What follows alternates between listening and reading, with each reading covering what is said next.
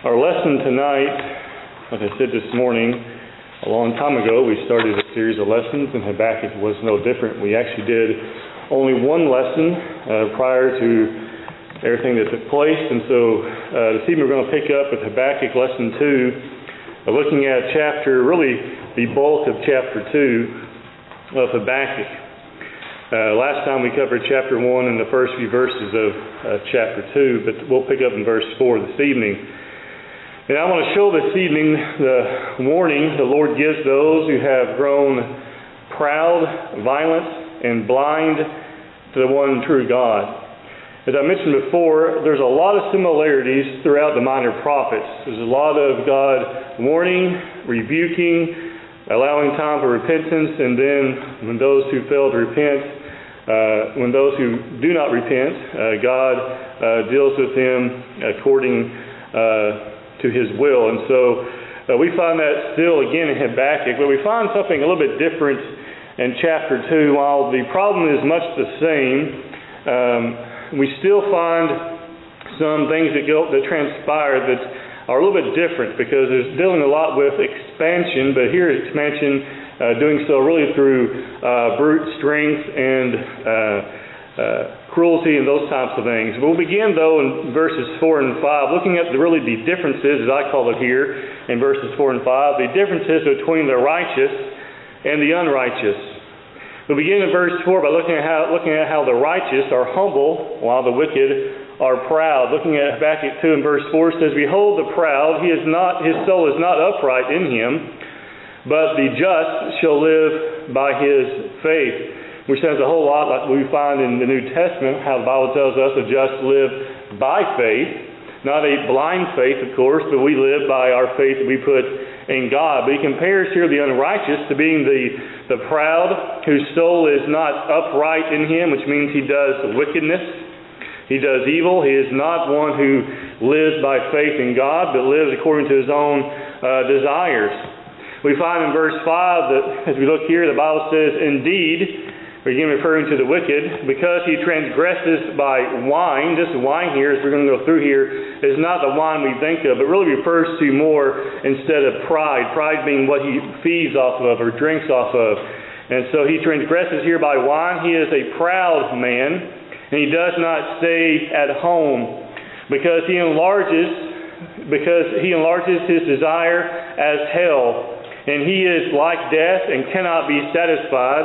He gathers to himself all nations and heaps up for himself all peoples. And what we find here in verse 5 is this individual, instead of building at home and building, you might say, a noble or a good government that would stand, instead he expands his country. He says there in verse 5, he does not stay at home. He is constantly looking to expand his possession. He says because he enlarges his desire as hell, which means it has no end. And he is like death and cannot be satisfied. Again, it has no end and it cannot be filled. He gathers to himself all nations and heaps up for himself all peoples. If you look at Isaiah 29 and looking at verse 9, says here, "Pause and wonder. Blind yourselves and be blind. They are drunk, but not with wine. They stagger, but not with intoxicating drink." And again, this is the same idea we find here. They are staggering because of their pride, because of their arrogance, and because of their wicked desire to gain more and more. Here would include land possession, among other things as well. In Isaiah 51, verse 21, the Bible says, "Therefore please hear this, you afflicted and drunk, but not with wine." That is, again, they have strayed, and they are feeding off things that are going to cause them to want to, here in this case, wanting to gain more, and doing so by oppression, as we'll see as we continue on here. And so we find that just as hell is never filled, so are the eyes of man never satisfied. We find that also in Proverbs 27, verse 20, "Hell and destruction," or hell and death, "are never full. So the eyes of man are never satisfied," just like we saw there in Habakkuk chapter 2, verse 5. We'll begin in verse 6 and the following, a series of woes upon the Chaldeans. Various woes for various reasons in verse 6 and following. We begin first by looking at the woes upon them upon them because of the lust of conquest and plunder in verses 6 through 8. Looking at verse 6, the Bible says, "Will not all these take up a proverb against him, and a taunting riddle against him, and say, Woe to him who increases what is not his? How long? And to him who loads himself with many pledges." And so we find here that this is the song of those who have been conquered, those who have lost. They sing a song of displeasure towards those who took what does not belong to them, and the heavy pledges they now must bear as a result of it, as we find there in verse 6. "And to him who loads himself with many pledges." And so now we find those who have been conquered are calling out and really calling out the abuses that have become upon them. We find in verse 7, as we look here, he says, "Will not your creditors rise up suddenly? Will they not awaken who oppress you, and you will become their booty, or become their plunder?" So we find there in verse 7, those who are oppressed will revolt against their oppressors. Will not your creditors rise up suddenly? That's what he's talking about. Those who now they've oppressed, well, now they're going to rise up together and come against them. We find, looking at here at verse 8, he says here, "Because you have plundered many nations, all the remnants of the people shall plunder you, because of men's blood and the violence of the land and the city, and of all who dwell in it." And so because they have conquered and abused so many nations, those who remain will come up against them here in verse 8. And so again, this is the first woe, this woe because of their lust of conquest and plunder that really is going to come back upon them. Like all those who they have defeated are pictured as coming together and coming back against them. Looking at verse 9, we find a woe upon expansion through cruelty and godless gain. It's not woe against expansion itself, but the way in which they are doing it. Looking at verse 9 and following, or verses 9 and 10 rather, it says, "Woe to him who covets evil gain for his house, that he may set his nest on high, that he may be delivered from the power of disaster. You give shameful counsel to your house, cutting off many peoples, and sin against your soul." So a house can be a reference to either his family, which he seeks to establish, or his nation, which he seeks to secure. And so he is doing all this, he says here, which we find here through, no doubt, through shamefulness and through evilness. We find in verse 9, "Who covets evil gain for his house," which means gain that does not belong to him, and gaining it through evil ways. And he says in verse 9 that he may set his nest or his house upon high, that he may elevate his family or his literal house, that he may be delivered from the power of disaster. So the idea seems to be they're doing this so they can try to secure themselves. One historian says that in an effort for security, to secure Nebuchadnezzar's Babylon, a wall was built that was 11 miles long and 85 feet thick. I never heard of a wall being that thick, but nothing's getting through it. But what happens when you build a wall like that? It also does a lot of harm to you, doesn't it? 11 miles is a long way to cut off a lot of people. And a wall that thick is a long way to also, again, keep people out who you may actually benefit from having in. And so he built this wall there. While still straddling the Euphrates, you still had this wall built up around Babylon. Looking now at verse 11, we find here, "For the stone will cry out from the wall, and the beam from the timbers will answer it." We find here that slave labor is really what's being referenced here, as many historians discuss. Slave labor built such securities, and this is like what we find concerning Abel. Remember Genesis 4 verse 10, how his blood cried out from the ground. Well, here it's the timbers and the stones that are crying out. Abel was killed, he was abused, obviously he was killed. But here the abused are crying out, here are being pictured as the stone and the timbers that are crying out. And so again, these things are built by those who they have oppressed, they have made their slaves. And we saw again Genesis 4 verse 10, "The voice of your brother's blood cries out to me from the ground." And here a similar idea in Hebrews or Habakkuk 2 and verse 11. Our third woe is a woe upon the building of cities with blood. you notice it's not expansion, it's not building of cities, but it's doing so through cruelty. Here it's doing so with blood, which means they're actually killing people in order to build these cities. People are dying for the sake of expansion, looking here in verses 12 through 14. In verses 12 and 13, the Bible says, "Woe to him who builds a town with bloodshed, who establishes a city by iniquity or by sin. Behold, it is not of the Lord of hosts that the peoples labor to feed the fire, and nations weary themselves in vain." Is it not of the Lord of hosts that the peoples labor to feed the fire? We find here in verses 12 and 13 that those who murder and abuse and are generally cruel in order to expand their borders are being pictured here by bloodshed. They're establishing it by iniquity, which means they're committing sin. And we find here they are being oppressed. And nations weary themselves in vain because what they're doing, does it matter how large a city is? No. Especially not the cost of bloodshed and sin. And we find here in verse 14, the Bible says, "For the earth will be filled with the knowledge of the glory of the Lord as the waters cover the sea." And so there's no place where God's knowledge cannot be found in prophecy and in repayment towards those who do evil. We have seen up to this point various woes and warnings about those who are doing things in a wicked way. Again, expansion by killing people and by being oppressive, building cities by blood. And we find here, obviously in verse 14, that the Lord is seeing it all, and the Lord is going to repay. If the knowledge of the Lord is all over the earth, does that mean the Lord knows what they're doing? Yes. He knows everything that they're doing. He sees all of it, and so there's nowhere they can run. And we want to keep that in mind as we continue on here, because the Lord is going to repay those who have done wickedly. We find next our fourth woe on those who mistreat and degrade nations, in verses 15 through 17. Looking at verse 15 here, it says, "Woe to him who gives drink to his neighbor." Again, not literal drink, but the idea of forcing one's will and power upon others. He is forcing him to do sinful things. And here's just pictured simply as drink to his neighbor. Pressing him to your bottle is pressing him to do your will, even to make him drunk that you may look on his nakedness. They're pushing people to do evil things and to do all kinds of wickedness, to join them in evil so they can also commit evil together. There in verse 15, that you may look on his nakedness and see his sin. So they're trying to cause people to join them.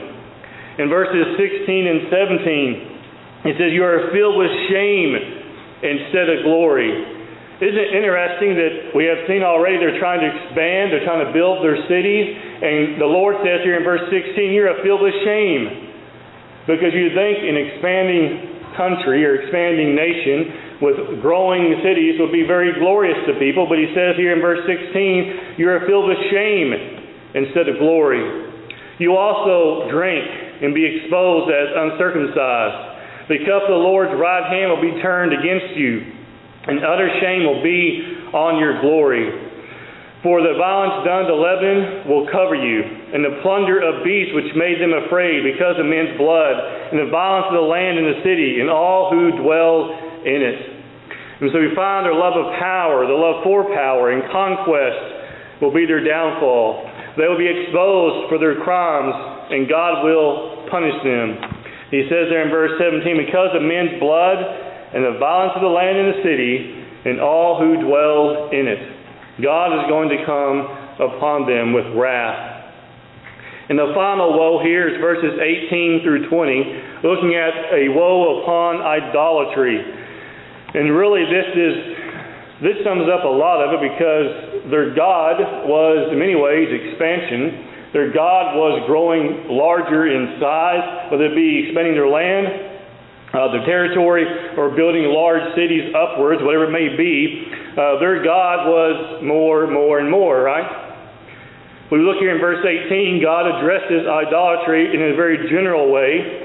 We find here in verse 18, "What profit is the image that its maker should carve it? The molded image, a teacher of lies, that the maker of its mold should trust in it to make mute idols." And what the Lord is saying here in verse 18 is that God now, He's attacking their loyalty to idols their obedience to their idols, they can do nothing. He says, what profit is the image? It means, what good is it if you have to create it with your own hand, right? It's a teacher, he says here in verse 18, he calls it a teacher of lies. That the maker of the mold trusts in it. He says to make mute idols that cannot speak. But what good is a mute God? Well, they're not good at all. And that means also they're not a true God. And so we find here that's what the Lord is pointing out here in verse 18. Their idols, which are really in their mind pushing them to do these things, he says, are mute. You're making them yourselves. In verse 19, he goes on here and says, woe to him who says to wood, awake, and to silent stone, arise. You notice he pictures them there as being asleep. Wood, awake. Stone, arise. We don't have to wake God up, do we? We don't have to rise him up from his slumber. But yet here these idols are pictured as being, asleep. And if they're asleep, are they doing them any good? No. Woe to him who says to wood, awake, to silent stone, arise, it shall teach. Behold, it is overlaid with gold and silver, yet in it there is no breath at all. It cannot awake because there is no breath in it. It cannot arise because there is no breath in it. It cannot teach because it does not breathe. It is nothing. But yet, during all this time, they're giving their gain, their cruelty, their evil, they're giving that credit to their idols. Looking at verse 20. But the Lord is in his holy temple. Let all the earth keep silence before him. It is the Lord who is worthy of worship, and he is in his holy temple. All the earth is encouraged to be silent before him. You think about it, their idols are already silent because they can't speak anyway. But what is speaking now are all the sinful actions of those wicked people that God pronounced woes upon them, right? You go back for just a moment, how many woes did God make upon them? We know he gave them 5. He called a woe upon them for their conquest, for their lust of conquest and plunder. He pronounced a woe upon them for their expansion through cruelty and godless gain. He pronounced a woe upon them for building cities with blood. He pronounced a woe upon them for their mistreatment and degrading of nations. And he pronounced a woe upon them for their idolatry. Those are warnings, aren't they? That God was going to come upon them with, no doubt, righteous judgment. Some lessons for us today. Gain by oppression is condemned by God. You can apply this to government however you want. But gain by oppression is condemned by God. Looking at Habakkuk chapter 2, looking at verse 5, he says, indeed, because he transgresses by wine, we pointed out that was pride. He is a proud man. He does not stay at home. And he goes on to talk about how he expands because his desire never seems to end. God condemns nations who are enlarged through cruelty and oppression. Man is to treat other men fairly and with respect, not with cruelty or with burdensome pledges, as also is mentioned here in Habakkuk chapter 2. So gain by oppression is condemned by God. And one lesson that stands out, no doubt, here towards the end of chapter 2 is that only one God has breath. When God begins to talk about idols, by condemning their idols, He is condemning their entire way of life. If someone mocks God, are they not mocking our entire way of life? If you attack God, you attack the way that we live. And so by God attacking their idols, their gods that have no breath, their gods are having to awaken, their gods are having to make themselves, their gods who are not teaching them anything, their gods who are not speaking at all, their gods that have no breath, by Him attacking them, He is condemning their entire way of life. And He does that, as we find it here in chapter 2 towards the end, just as He has done it throughout the entire chapter of pronouncing woes after woes upon them. Only one God has breath. Habakkuk 2 verses 19 and 20. Woe to him who says to wood, awake, The silent stone arise, it shall teach. Behold, it is overlaid with gold and silver, yet in it there is no breath at all. But the Lord, notice the difference, but the Lord, in contrast to these worthless idols, the Lord is in His holy temple. An idol has no holy temple. He says that all the earth keeps silence before Him. What good would it do for people to be silent before their idols? They want to hear anything. To be silent before a non-existent God, you would only have silence. But when you're silent before the one true God, it means that we are listening and ready to follow His every command. Because unlike the false gods that have no breath, our God most certainly does. The Bible tells us literally that He breathes out the Word of God. He has breathed out the Word of God for us. That's literally what the word inspired means. He has breathed those things out. We found there, as Paul mentions to Timothy. We should be reminded to treat one another with respect, love, and care. It's interesting how this is so similar in many ways to what we talked about this morning. But we see here in Habakkuk 2, find the same problems, right? Paul talks about it in 1 Timothy 5. Habakkuk talks about it here all the way back in the Old Testament time. Treatment of people is so very important. God is the only one who can deliver us from any oppressor. So let us keep our faith in Him and nowhere else. These individuals in Habakkuk 1 and 2, as we're going to talk about more next time, which is 2 weeks from today, they're going to find and be reminded very quickly that their only hope is in God. But we want to make sure that we don't wait, that we don't procrastinate when it comes to making ourselves right with God. That we look upon His Word and we make sure that we are living up to it. So when we think about these things this evening, we think about the treatment of others and the oppression we have seen mentioned here in the back, and we want to make sure that we're not guilty of similar things. We may not be trying to expand a nation, but sometimes we can mistreat others for our own selfish gain. And that's something that we must avoid. This evening, as you think about these things, we can help you or encourage you in any way. You can come forward now. Let's get everybody stand and sing the song that's been selected.